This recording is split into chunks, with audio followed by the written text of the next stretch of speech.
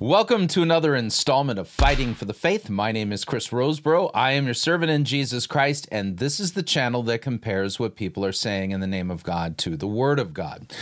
All right, we've done an episode or two or a few on Isaiah Saldivar, and this will be another one that will also feature Isaiah Saldivar, but will also include one of his demon slayer buddies, the so-called apostle Alexander Pagani, and this guy's a false apostle. And he's been making the rounds promoting his new book about the secrets of breaking generational curses.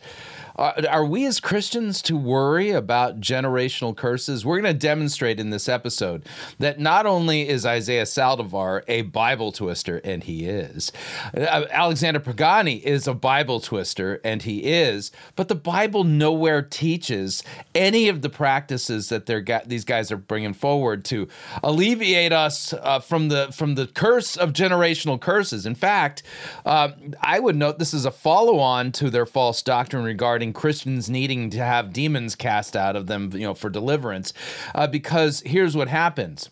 That's not a biblical practice. Nowhere in Scripture do Christians have demons cast out of them after they've become baptized, penitent believers in Jesus Christ. Far from it. So here these guys are running around the landscape, basically casting demons out of people, and guess what? It ain't working, because that's not the problem. The problem is our sinful flesh. So they're saying, oh, well, you've had demons cast out of you. Well, then it's not working. Well, it's because of generational curses. Mm-hmm. Yeah, do you catch a little bit of cynicism on my part? But, I've done the prep work. I know what we're talking about here. So let's whirl up the desktop. And that's a photograph I took of the Sydney Opera House from the Sydney Harbor Bridge. I actually walked across it just about a month ago now, but alas, that's been a while. So let me whirl this up, and I'm going to kind of jump ahead a little bit so you can see what I'm talking about. So what happens if you are suffering from sin and stuff? After they've cast demons out of you, listen to these guys. This is like the other bit. It's like, oh, well, you need a generational curse broken kind of thing. Listen to what they say. And this is why many of you, though going through deliverance, you still feel like you're bound. And this is where Isaiah is funny because, they go through deliverance with deliverance ministries and then they still feel bound, right? And watch, this is what happens. All right, so you've gone through their deliverance ministry. You've had demons cast out of you and stuff. But you still feel bound to your old sin and stuff. You know why that is? Is because now that deliverance isn't a practice. That's not your problem. The problem is you still have a sinful nature. But we'll get into that in the biblical text shortly. Then they think they still have a demon. So they go back to the deliverance ministry, get on the same line, and because we record our deliverance services, people think that we either hired actors or it's the same person getting deliverance or whatever. Yeah, that's exactly what we've noticed. Regarding these charlatans. These guys are hucksters, by the way. These guys are like tin penny hucksters.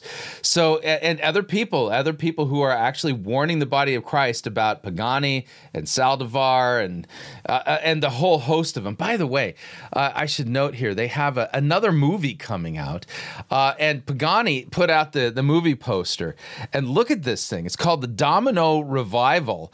And this is like legitimately a wolf pack. So you got Pagani and others. So you got Mike Signorelli, Julie Signorelli, Isaiah Saldivar, Alexander Pagani, Jenny Weaver, nutcase, by the way, Mark Driscoll. Driscoll has shown up with these wackerdoodles. Ryan Lestrange. Go back into the archives of the Fighting for the Faith YouTube channel. Go back into our archives. We have covered Ryan Strange so many times it's not even funny. We did an entire series called Stranger Tweets based upon the weird nonsensical garbage that he was putting out on his Twitter account. Let's see, Vlad Savchuk, this guy's just nuts too. I mean, this is legitimately a who's who of who are all the false teachers out there. And so the name of the movie coming out on October 24th in selected theaters only is the Domino revival. Again, Mark Driscoll prominently featured in that mix. This just tells you how far that guy has fallen. But I fixed the movie poster the other day, and so did a little Photoshop work. I'm really enjoying Photoshop 2024. It has some really good AI tools, for removing things. So I was able to rework the movie poster. It's not the Domino revival. No. It's now the Wolfpack Rebellion. Mark can avoid every preacher in this movie. So yeah, I shared that on my social media. Okay. All that being said, I'm going to note, people have noticed that who are watching and paying attention, that they have the same people showing up for in order to have demons cast out of them by the same shady characters like Saldivar, Vlad Chuck. I don't think that's his name. We'll just call him Vlad Chuck, and Alexander Pagani and others. A whole host of these this wolves, and they keep coming over and over and over again. It's like, hello. What's going on here? Are you guys hiring actors and stuff? That's what it looks like. So Pagani's addressing this going, oh, no. It's not that they need to have demons cast out of them again. It's that they need a generational curse broken and stuff and thingies. Listen again. They still have a demon. So they go back to the deliverance ministry, get on the same line, and because we record our deliverance services, people think that we either hired actors or it's the same person getting deliverance or whatever. It is. The problem was they got delivered from the demon, but they had not resolved the curse that's there. Oh, they forgot about the curse bit. Oh, well, that's a big oversight. I just, could you, I mean, seriously. Oh, well, couldn't they get sued for, pastoral, I mean, not pastoral. These guys aren't really pastors. Like, spiritual prophetic malpractice? I mean, doesn't the Holy Spirit talk to you guys directly? How come you don't know that they also needed to have a generational curse broken on top of having a demon cast out of them?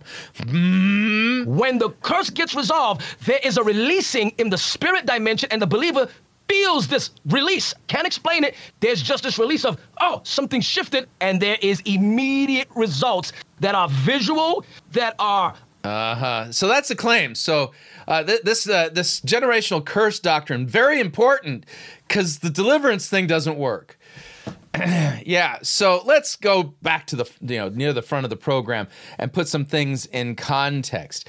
And so here's the beginning of the program, and we're going to note that Isaiah Saldivar is going to start off with a huge, and I mean huge, twisting of Scripture, and the whole thing that they're discussing is Alexander Pagani's book, The Secrets to Generational Curses. Seriously? I mean, if breaking generational curses were a thing, it would be taught to us in the Scriptures how to break generational curses. If generational curses were a thing the way these guys are describing them for the New Testament era, then the apostles would have demonstrated to us, and here's how you cast demons out of Christians, and make sure you go back and you break those generational curses too, so that that person can really be free. So Pagani here is teaching us secrets to generational curses that are clearly not taught in Scripture. So Saldivar is going to lead off, like coming to Pagani's rescue. He's going to ride in on his white horse.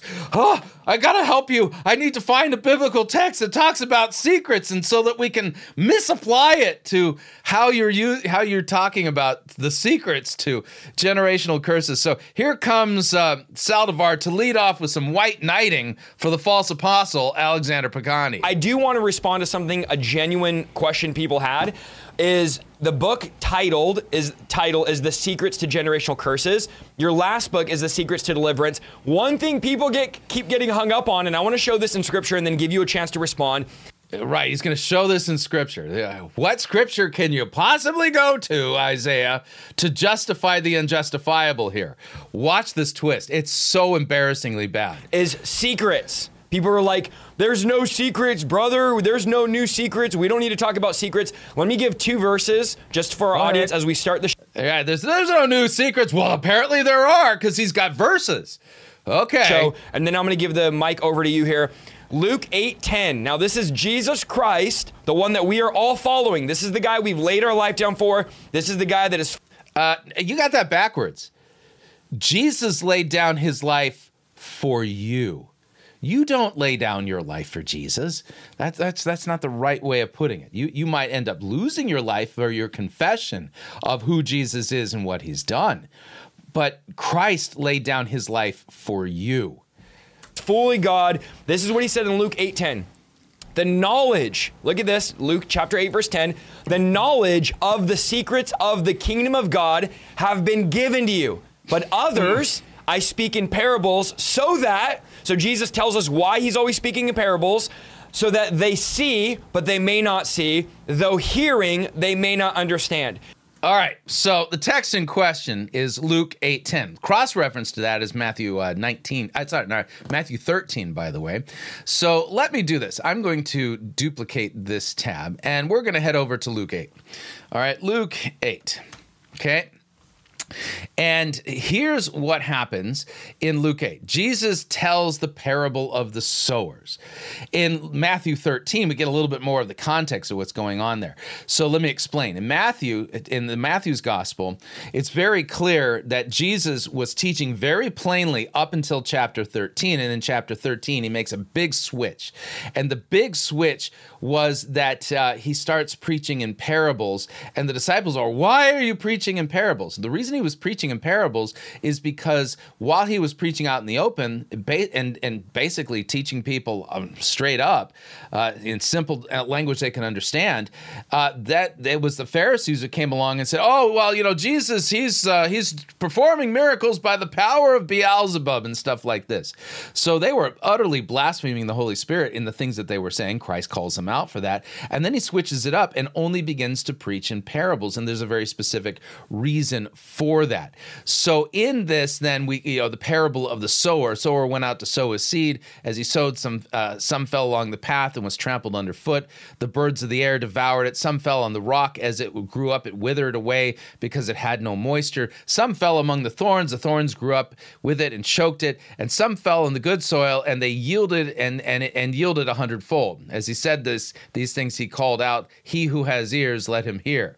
I always like to point this out when I preach on this text. The fact that Jesus says, "He who has ears, let him hear," means that what was being sown was corn.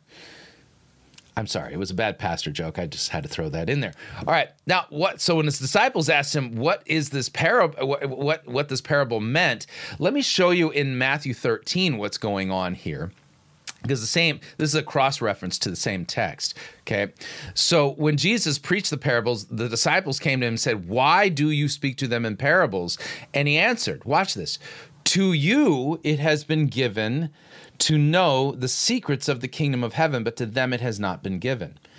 This is the answer to the question, why are you speaking in parables? And so in Luke's version, they said what this parable meant. And so Jesus is making it clear. I'm preaching in parables so that you will understand, but they won't. In other words, you'll understand what the parables mean, but they, who I do not want to know them to know the meaning of, they won't know the meaning. That's the point. So to you has been given to know the secrets of the kingdom of heaven, but to them it has not been given. For to the one who has, more will be given, and he will have an abundance. But from the one who has not, even what he has will be taken away. This is why I speak to them in parables. Because seeing they do not see, and hearing they do not hear, nor do they understand. In fact, Jesus didn't tell parables in order to make his teaching more understandable. He told parables in order that certain people, that his teaching would be totally ununderstandable. That was the point. Indeed, in their case, the prophecy of Isaiah is fulfilled that says, "You will indeed hear but never understand. You will indeed see but never perceive. For this people's heart has grown dull, and with their ears they can barely hear. And their eyes they've closed, lest they should see with their eyes and hear with their ears and understand with their heart and turn, and then I would heal him. But blessed are your eyes, for they see, and your ears, for they hear. For truly I say to you, many prophets and righteous people long to see what you see and did not see it, and to hear what you hear and did not hear it." So Jesus makes it clear the secrets here being referred to is the secret of the understanding of what the parables mean. This isn't saying, oh, well, in the kingdom of God, there's secrets and stuff. You know, there are secrety thingies and apostles like Alexander Pagani in the future are going to be able to discover secrets regarding the kingdom of God that no one else has ever discovered and by revelatory knowledge by the Holy Spirit. And so that's what the claim is here. So let me come back and watch again how he twists this passage. Okay, let me give you one more. This is Jesus, Matthew 13:11. This is which is the cross-reference to Luke 8 that I just read this out. for all of you in the chat that are going to say, oh, there's no secrets, brother. Why is the book called Secrets to Generational Curses? Matthew 13:11. Totally twisting both these texts for the purpose of defending Pagani's false teaching that he has secret information to give to us, revelatory secret information that he's gotten from the Holy Spirit as it relates to breaking generational curses. Jesus replied, you are permitted. Okay, type that in the chat. You are permitted to understand the secrets of the kingdom of heaven, but others are not. This is so embarrassing. I mean, seriously. The only people who are going to believe his twisting of scripture are those who are absolutely biblically illiterate and uncritical, despite the fact that Christ tells us to watch out for guys like these. This is what Jesus is saying. He says, I speak in parables, so only my true disciples through revelatory knowledge will know that how did his disciples, by the way, learn the meaning of the parables? Through revelatory knowledge? Let's go back to Jesus. So in Matthew 13, now he's in this text. I've already read this portion out. So here's then, how did the disciples learn the meaning of the parable of the sower? Jesus told them, watch. So hear then the parable of the sower. When anyone hears the word of the kingdom and doesn't understand it, the evil one comes and snatches away what has been sown in his heart. This is what is sown along the path. As for what was sown on rocky ground, this is the one who hears the word and immediately receives it with joy, yet he has no root in himself, but endures for a while. And when tribulation or persecution arises on account of the word, immediately he falls away. As for what was sown among the thorns, this is the one who hears the word, but the cares of the world, the deceitfulness of riches, choke the word, and it proves unfruitful. As for what is sown on the ground, on the good soil, this is the one who hears the word and understands it. He indeed bears fruit, yields in one case 100-fold, another 60, and another 30.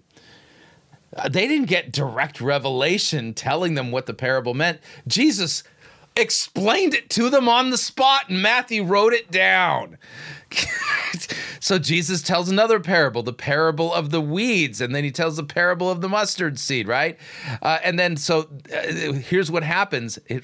Matthew 13:36. So Jesus left the crowds and went in the house, and his disciples came to him and said, can you explain to us the parable of the weeds of the field? Not through revelatory knowledge. So here Isaiah Saldivar is engaging in a fast one, okay, by basically quoting the passage out of context, ignoring what it really means, and pouring in meaning that is not there in order to, again, white knight for Alexander Pagani to defend his secret doctrine regarding the generational curses. will understand what I'm saying. Look at this. And the religious people will miss completely what I'm saying. Oh, yeah. See, to you can know the secrets of getting rid of generational curses, but those religious people, they'll never understand. How absolutely gratuitous. And that's a thought-stopping device, by the way. So anybody like me who comes along and says, that ain't what the Bible's teaching here at all, they'll sit there and go, oh, Rose Bro's a religious person. He's one of those people who doesn't understand. He's not being given the revelatory knowledge of the secret stuff thingies. Right, yeah. Those of you in the chat, now my chat probably won't say it, but other chats, oh, I don't know about secrets, brother. You are the people, he's saying, will not understand. Even though you're hearing the broadcast tonight, you're not going to understand it, even though you're watching. Baloney. I understand exactly what Pagani was saying because I've watched this episode 4 times now, and it's 2 hours long. So I can legitimately say, oh, I understood it. I understood it. I took notes. I understood it. I did the research and the cross-referencing. Understood it so well that I was able to put timestamps on where I wanted to discuss it in order to blow this thing up for the completely false baloney that it is. I mean, this is phony baloney, fraudulent, false teaching. That's what we're dealing with here. So Pagani now is going to explain to us how he knows these things, these secrets via revelatory knowledge. Let's listen. Guys, this whole book and what we're talking about tonight is revelatory things that God has shown Apostle Alexander Pagani. So again, the book is based upon direct revelation that God the Holy Spirit has given to Alexander Pagani, the so-called apostle. That's the reason why you're not going to find these doctrines, this teaching, this practice in the scriptures, because it's a secret that the Holy Spirit is given to Alexander Pagani. And if you believe that, I have a bridge in New York that I can sell you for cheap. I'll sell it to you for really cheap. But listen in some more. We're not writing new doctrine. Yes, you are. And I'll prove it. We're not writing a 67th book of the Bible. We're not. Yes, you have. And I'll prove it. Revive the book of Enoch. We're telling you stuff God has showed us through revelation. So God has showed this through revelation.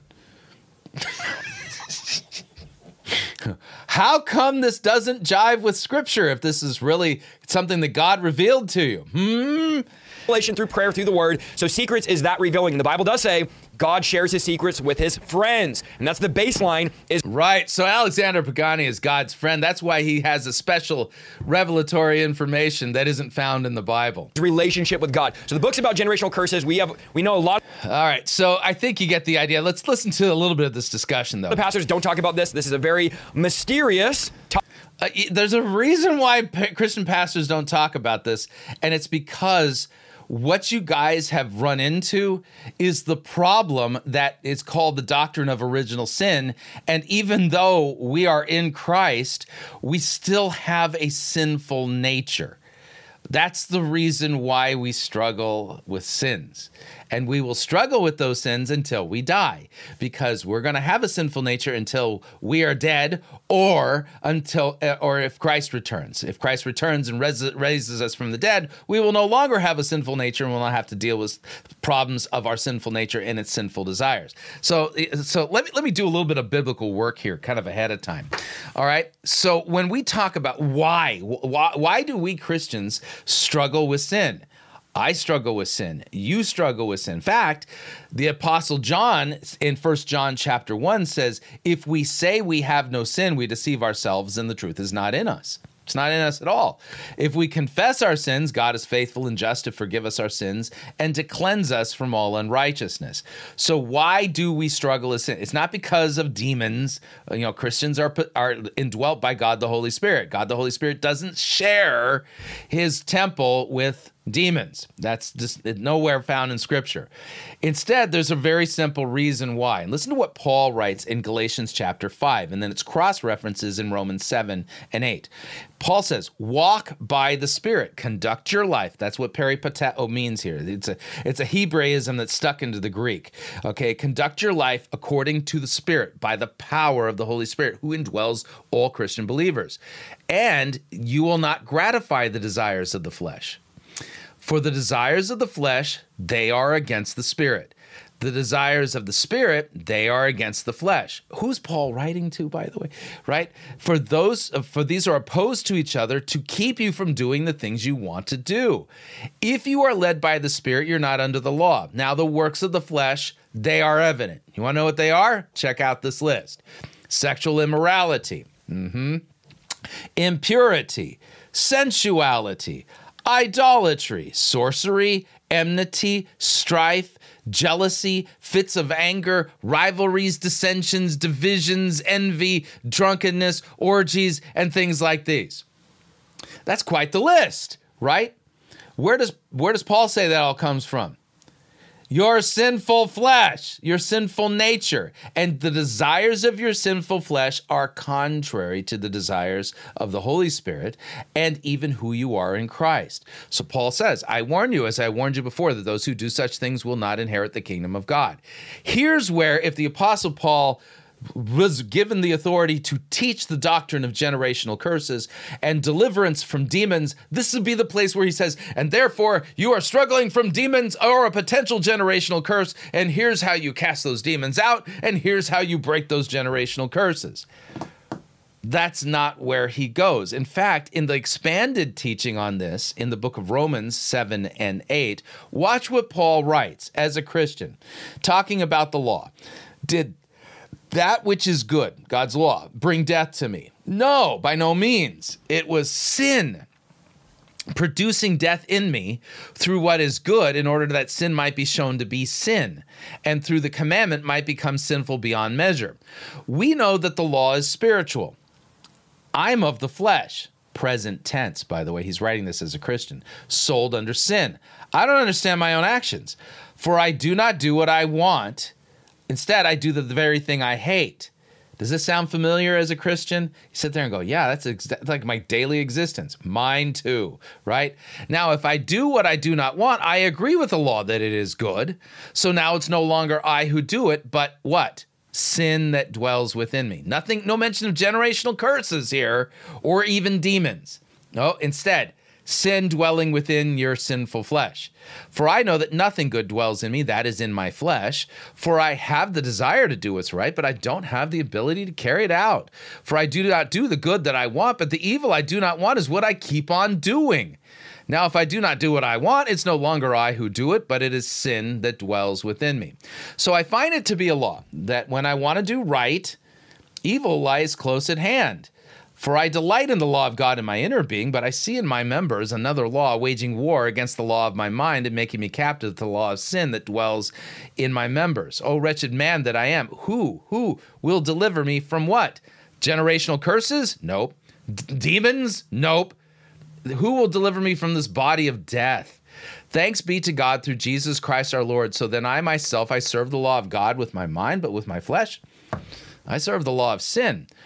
There is therefore now no condemnation for those who are in Christ Jesus. For the law of the Spirit of life has set you free in Christ Jesus from the law of sin and death. For God has done what the law weakened by the flesh could not do. By sending his own Son in the likeness of sinful flesh, and for sin he condemned sin in the flesh, in order that the righteous requirement of the law might be fulfilled in us who walk not according to the flesh, but according to the Spirit. For those who live according to the flesh, they set their minds on the things of the flesh. Those who live according to the Spirit set their minds on the things of the Spirit. Set your mind on the flesh, that's death. Set your mind on the Spirit, that is life and peace. For the mind that is set on the flesh, it is hostile to God. It does not submit to God's law. Indeed, it cannot. Those who are in the flesh cannot please God. But you, however, are not in the flesh, but in the Spirit, if in fact the Spirit of God dwells in you, and he does. So anyone who does not have the Spirit of Christ does not belong to him. But if Christ is in you, although the body is dead because of sin, the Spirit is life because of righteousness. If the Spirit of him who raised Jesus from the dead dwells in you, he who raised Christ Jesus from the dead will also give life to your mortal bodies through his Spirit who dwells in you. The solution to all of this problem is recognizing the power and the work of the Holy Spirit in the sanctification of Christian believers. So then, brothers, Paul says, we're debtors, but we're not debtors to the flesh, to live according to the flesh. If you live according to the flesh, you'll die. But if by the Spirit you put to death the deeds of the body, you will live. For all who are led by the Spirit of God are sons of God. You did not receive the spirit of slavery to fall back into fear, but you have received the spirit of adoption as sons, by whom we cry, Abba, Father. The Spirit himself bears witness with our spirit that we are children of God. If we're children, then we're heirs of God and fellow heirs with Christ, provided that we suffer with him. So what's the solution? So number one, the problem isn't generational curses or demons. The problem is you still have a sinful flesh that is warring with you as a Christian. It is at war with you. And so how do we overcome it? Not by your own power. You don't have the strength to overcome your own sinful flesh. Only by the power of the Spirit do you have the ability to put to death the deeds of the body. And so that requires you to humbly ask God, the Holy Spirit, to help you. It requires you to continue to daily repent of your sin and cry out to God, the Holy Spirit, to give you strength to mortify your sinful flesh. That's what the scripture teaches. And you'll note nothing here about breaking generational curses or anything. If this would have been the place to put it in the Bible, if it was even a biblical thing, but it's not. So all that being said, let's now let them talk about these generational curses and stuff, which is a total twisting of scripture. And a lot of these doctrines, Apostle Alexander Pagani has received them via revelatory knowledge from the Holy Spirit. It's not in the Bible. Topic in the body of Christ. Give us a base definition of what is a generational curse.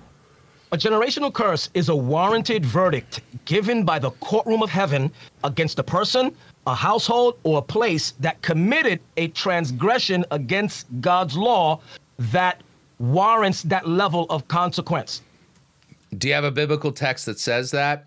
Because wait till you see the text I have. Now, let me just say this. Not every sin warrants a generational curse, but there are some that will. Okay, let's see if I can reconcile what he just said with what it says in Exodus chapter 20. Consider these verses, okay?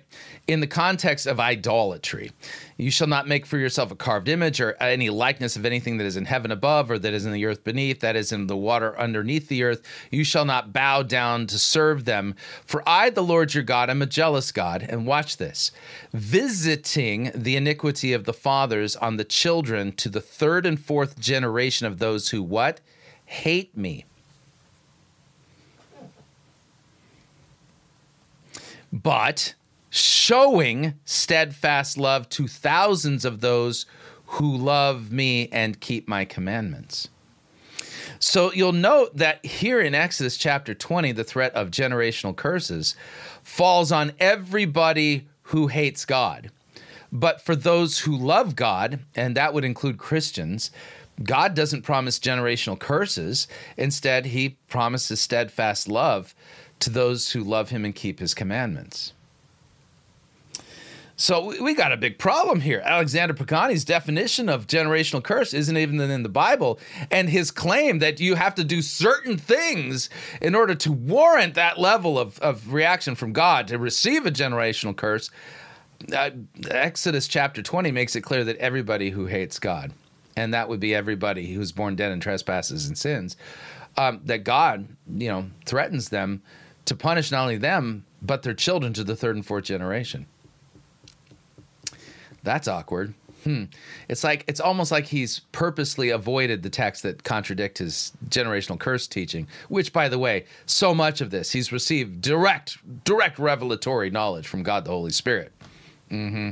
Give you an example of that in practical application. If I have an argument with my wife and the rapture comes, trust me and my wife will be arguing on our way to heaven. We're not going to miss the rapture. If the rapture happens in the moment, if you believe in the rapture, if you're pre-tribulation, we're both going to make it to heaven. It won't produce a generational curse arguing with my wife or getting angry with my wife or getting nippy with my wife. But if I commit adultery on my wife, adultery against my wife will produce a generational curse. But yet, again, Exodus says that God will visit the iniquity of the fathers on the children to the third and fourth generation, just merely of those who hate him. It doesn't even mention adultery at all. I mean, just those who hate God and don't keep his commands. That's everybody. Okay. Let me also explain it like this. There is robbery in the first degree, robbery in the second degree, robbery in the third degree. What's he appealing to? Is this a biblical text? Why isn't he just opening up his Bible and saying, here's what the scriptures teach regarding generational curses, right? No, this is an appeal to something within our experience in 21st century America, 21st century Western civilization.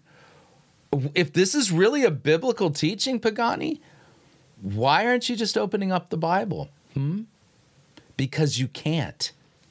And then after robbery in the third degree, you get to misdemeanor. So that's kind of like the same concept in heaven. Not all sins lead unto death. And then there are some that lead unto death. And we'll kind of flesh that out a little bit later, the different degrees of sin. But ultimately, the generational curse is an edict. is not a demon and it's not initiated by the devil. It's initiated by the courtroom of heaven against a person that has committed a transgression that warrants it. Where in the Bible does it say generational curses are an edict from the courtroom of heaven against those who've warranted this level of punishment? Just give me a text. That's where it starts, and then we'll flesh this out as we go further into this. Yeah, I wanted to add as well, the word curse actually shows up over 230 times in the Bible. And there's 6 different words in Hebrew and 3 different words in Greek that are translated to the word curse. This is a 100% biblical principle, and for whatever 100% biblical principle. It's not even a doctrine. It's just been reduced to a principle. Okay, all right. So let's see here. This is going to be their attempt to then give us biblical texts that teach generational curses. All right. So, and here we go. Let me read some scripture here, and then. All right. So this in this portion, okay, of this teaching, it legitimately is titled Scripture. So this is the scriptural basis. Okay. Give you a scientific answer and then a biblical answer. But Psalm 51 verse 5 says, "Behold, I was shaped in iniquity." Notice how it doesn't say I was shaped in sin. Afterwards, it says.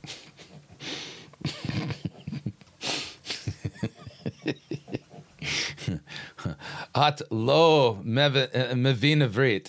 You don't understand Hebrew, dude. It's so obvious. Okay. And then it says, "And in sin did my mother conceive me." I want to focus on that first part. Shaped in iniquity. Yeah. All right. Let's take a look at that text, by the way. He does not know what he's talking about. Shaped in iniquity, all right? All right, so here we have pen and paper put to a psalm by King David after he was confronted by Nathan the prophet for his sin of adultery and murder, impregnating Bathsheba, murdering her husband, then marrying Bathsheba, right? And he's confronted with the sin, and he says, "Have mercy on me, O God, according to your steadfast love, according to your abundant mercy. Blot out my transgressions. Wash me thoroughly from my iniquity and cleanse me from my sin. For I know my transgressions, and my sin is ever before me. Against you and you only have I sinned and done what is evil in your sight, so that I may be justified. You may be justified in your words and blameless in your judgment. Behold, I was brought forth." So our Hebrew word here is cholati, and this means to be brought forth in labor. And in fact, the root word for this actually is the word for like writhing. Okay, and so it's a very descriptive word that kind of describes a woman in labor, writhing in pain. And so behold, I was brought forth by labor in iniquity, and in sin did my mother conceive me. This is a passage that deals with what? The doctrine of original sin. That's what this passage is about, but he's hijacking this to read into it generational curses.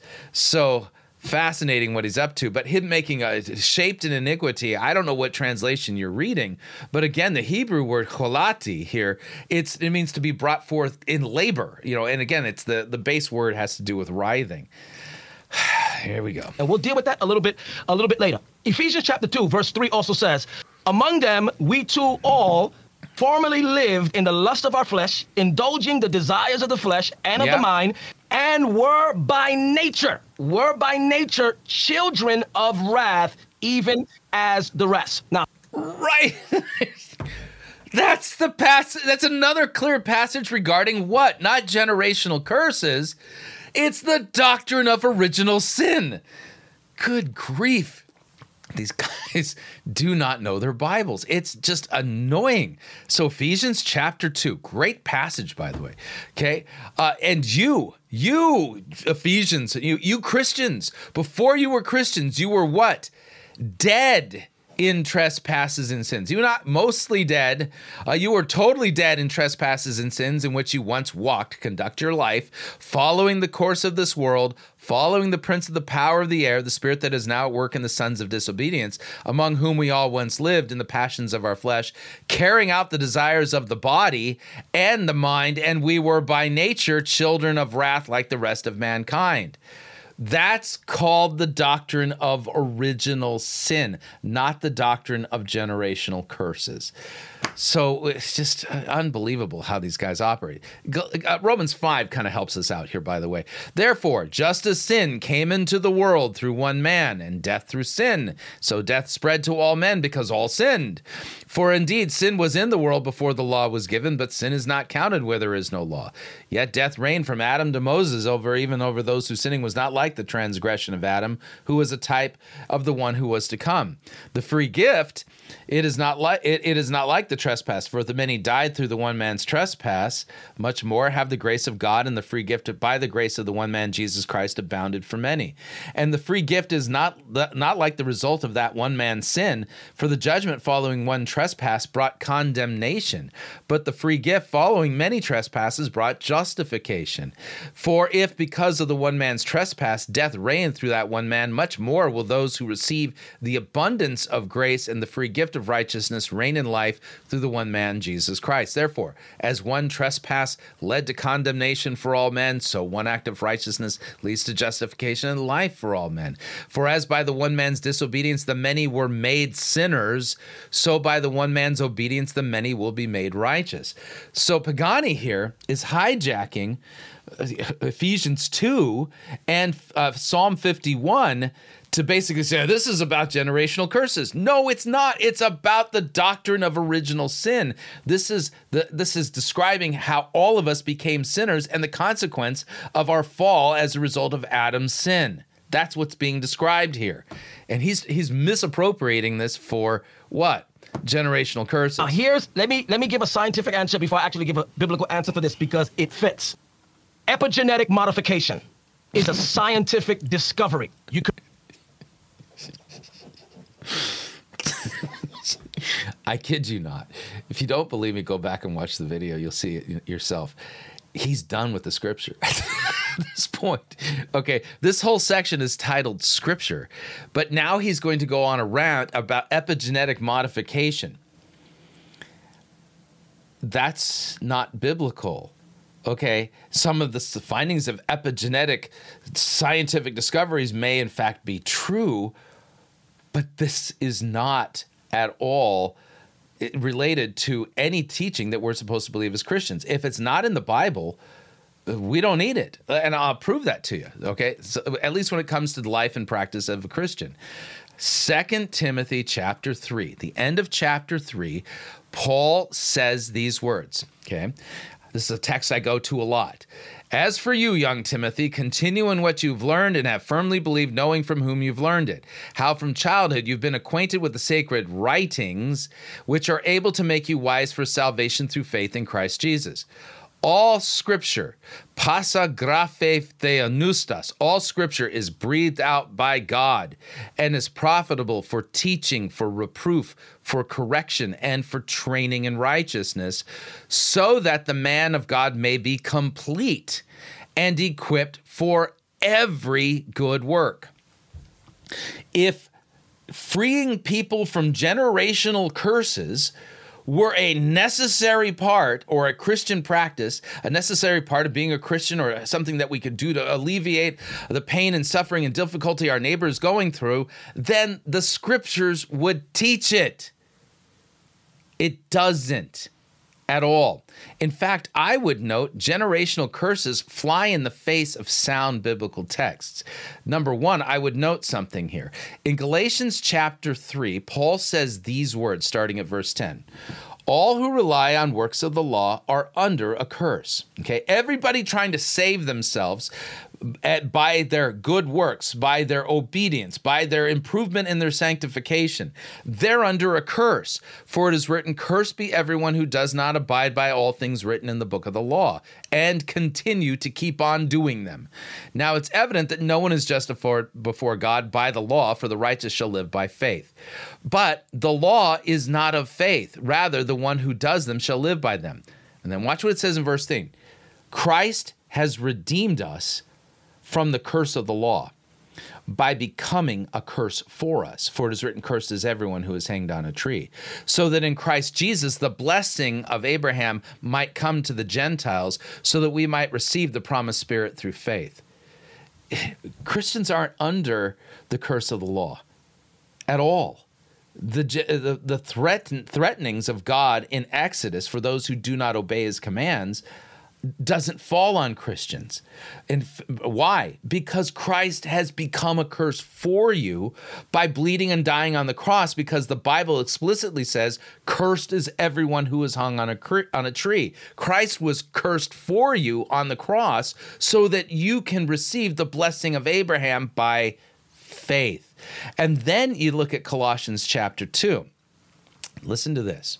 In Christ, you also were circumcised with a circumcision made without hands, by the putting off of the body of the flesh by the circumcision of Christ, having been buried with him in baptism, in which you were also raised with him through faith in the powerful working of God, who raised him from the dead. And you who were dead in trespasses and the uncircumcision of your flesh, God has made you alive together with Christ, having forgiven all of our trespasses, not some of them, all of them. By doing what? By canceling the record of debt that stood against us with its legal demands. This he set aside, nailing it to the cross. There is no courtroom in heaven that's going to hear a case against any believer, because the entire record of debt has been canceled and nailed to the cross. So their claims that, oh, yeah, well, this is generational curses, a edict that's been given in the courts of heaven against those who warrant it, and they're talking about Christians.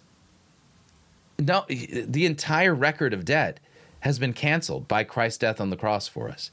There are no generational curses that we need to be worried about. So I kid you not, if you don't believe me, go back and listen. He's not going to appeal to Scripture anymore. He's going to appeal to epigenetic modification. That ain't in the Bible. But then listen, so here's the $50 million question. How do I have a generational curse broken off of me? If I'm under a generational curse, I mean, how do I even know? But how do I have a generational curse broken off of me? Listen to this nonsense. This is the perfect time. How to break the curse. Let's do it. You teed us off. How do we break the curse? I'm ready, bro. Break every curse off me. Whatever's there, Lord, free me. How do we break the curse? That's what everyone wants to know. Yeah. How do you do it? Number one is this. I can't give you all of them because then you won't get the book. Oh, I see.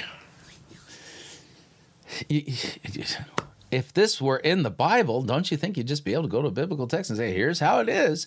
No, you can't. You're not going to find this in the Bible. This has been given to Alexander Pagani via direct revelatory knowledge from the Holy Spirit himself, right? So the only place where you can find these secrets is in his book, which means you have to buy it, and he's going to benefit from it. Mm-hmm. In their greed, they will exploit you with false words, the Scripture says. But I'll give you the first two, but we'll just give you the first two. Okay, do that. Pray. And I am going to pray for God to begin to reveal what those things are. It's number one. Let me help you understand this. You have to learn how to negotiate in the courtroom. Now, I know you're probably what? Saying that's impossible. I have no idea how to do. So I got to learn how to negotiate in the courtrooms of heaven. Where does it say that in the Bible? Yeah. No, what I am trying to tell you is this, is you got to get out of the mind of living room, babysitting Christianity and learn how to plead. Plead in the courtroom. The word plead. No Bible text says this. Not even one. There are no biblical passages that even hint at this. Okay, which apostle said, in order to break the generational curse that's on you, and you got to learn how to plead. I mean, really plead in the courtroom of heaven. I haven't passed the bar yet. Okay. In fact, I'm never going to take the bar. You know, maybe I should study law at the University of American Samoa. You know, that way I can be in the same graduating institution as Saul Goodman, man. It's all good, man. Right, yeah. Plead. Okay, all right. Watch this. Oh, is where you and I get the word intercession. Did you know that the word intercession is a legal word? It means to plead. Which Greek text are you quoting from again? What's the Greek word here? What passage says these things? There isn't a single passage that says any of this stuff. The story of the unjust judge. Yeah, which is not a story relating to how to break generational curses. Remember it, those of you that are watching? What's the moral of the story of the parable? That the widow was banging on the door of the judge saying one thing. She didn't say, bless me. She didn't say, give me a new car. She said, give me justice. So that parable, Jesus, the reason why Jesus told us that parable is because he was secretly trying to teach us ahead of time, in advance of Alexander Pagani's book, that what we needed to do was learn how to negotiate in the courtrooms of heaven. Give me a new home. What did the widow say? Give me justice. Give me justice. Now watch this. The Bible says that the unjust judge said, I don't fear God and I don't fear people, which means he can't be bribed. But because this woman troubleth me, this woman is troubling me. She's banging on my door nonstop. I shall give her justice. And the text says, and I will do it swiftly. The next verse says, shall not God swiftly answer them that plead before him? And then he says, all right, let's find this passage. Hang on a second. I'm just going to do a quick... By the way, Google's not a bad place to search for the Bible. Parable of the unjust judge. All right, here it is. All right, so if you want to know where it is, it's in Luke 18. See, you just find it right that. And yes, don't underestimate the power of Google when it comes to sound Bible study. There are actually some pretty good tools if you just want to do a search. What is that passage again? I can't remember it. You can find it by Googling it. All right, so we're going to go over to Luke 18. And let's just put it back in context. Is this a passage teaching us about how to litigate against generational curses in the court of heaven by pleading? No. So Jesus told them a parable. Watch this. Verse 1 will tell you what this is about. To the effect that they ought to always pray and to not lose heart. Purpose of this parable is not to teach you how to defeat and break generational curses. It's about this idea of praying and not losing heart. In a certain city, there was a judge who neither feared God nor respected man. This sounds like the exact opposite of God, if you ask me, right? And there was a widow in that city who kept coming to him saying, give me justice against my adversary. And for a while he refused, but afterward he said to himself, though I neither fear God nor respect man, yet because this widow keeps bothering me, I will give her justice so that she will not beat me down by her continual coming. And the Lord said, so hear what the unrighteous judge says. And then he says this, and will not God give justice to his elect? God, who is nothing like the unjust judge, will he not give justice to his elect who cry to him day and night in prayer? Will he delay long over them? I tell you, he will give justice to them speedily. Nevertheless, when the Son of Man comes, will he find faith on the earth? Luke 18, the parable of the unjust judge, is not at all about how to break generational curses. Alexander Pagani has proven definitively he's a false apostle. This, but when the Son of Man comes to the earth, will he find faith? What does that mean? Not the evangelical faith that we're talking about. No, he's talking about faith in how to move in the courtroom. Yeah, this is known as eisegesis, reading something into the text that isn't there. Nope. There's nothing. That's not what Christ. This is all about praying continually and not losing heart. Verse 1 of chapter 18 specifically says that. Faith in the system. The system. This is why God told, Jesus told the apostles, I haven't seen no greater faith in this Roman centurion. He understands how to move in kingdom. So the first thing. Totally eisegesis. This guy is twisting the scriptures worse than a pretzel. Good grief. I'm going to say is this. How do you do it? How do you do it? How? Please tell us how. I mean, but don't give away too much, because otherwise we wouldn't buy your book and stuff. How do you do it? You gotta get out of the mindset of prayer. Get out of the mindset of prayer. Let me read again verse 1 of Luke 18, the parable of the unjust judge. He told them a parable to the effect that they ought to always pray. Proseuchomai is our verb, which means to pray, and to not lose heart. Wow. The passage he was just pointing us to contradicts what he's saying. Shock. Shock. Gasp. I had no idea. This guy is a complete fraud. Him and his deliverance ministry and his breaking of generational curses ministry, and Isaiah Saldivar, his sidekick. These guys are just tin penny con men. Into a mindset of pleading. Why? Because the prayer is in the pleading, which means you gotta begin to get a courtroom mindset. All right, I gotta get it. Where in the Bible are you admonished to get a courtroom mindset? Not in this parable, sir. When you go into prayer, The second thing I want to say is this, here is where you do, and I encourage you, it's not a rule, but I would encourage you to get into some fasting and prayer. Why? Because it sensitizes you to focus you to be able to hear clearly from God as to what is actually going on. So you got to pray and fast so that God will tell you have a generational curse. Yeah, so Pagani and Saldivar, put them on your mark and avoid list. These guys are not real. They're phonies. They're frauds. They're false teachers and false prophets and false apostles. And we are instructed in Scripture not to believe them. If they were true, then why? Then why do they have to twist the Bible in order to defend their doctrines? Wouldn't they be able to just open the biblical text and show us the doctrines of casting demons out of Christians from a biblical text, and casting and breaking so-called generational curses off of Christians? Would they just be easy? It would be super simple. All they would have to do is go to a biblical text. If this were really a biblical practice, but he's claiming, this is via revelatory knowledge, secret information that God has given him directly because he's a friend of God, and anyone who doesn't understand is because they're religious. That's really convenient. They're frauds. False teachers, mark and avoid. That's what Scripture says to do.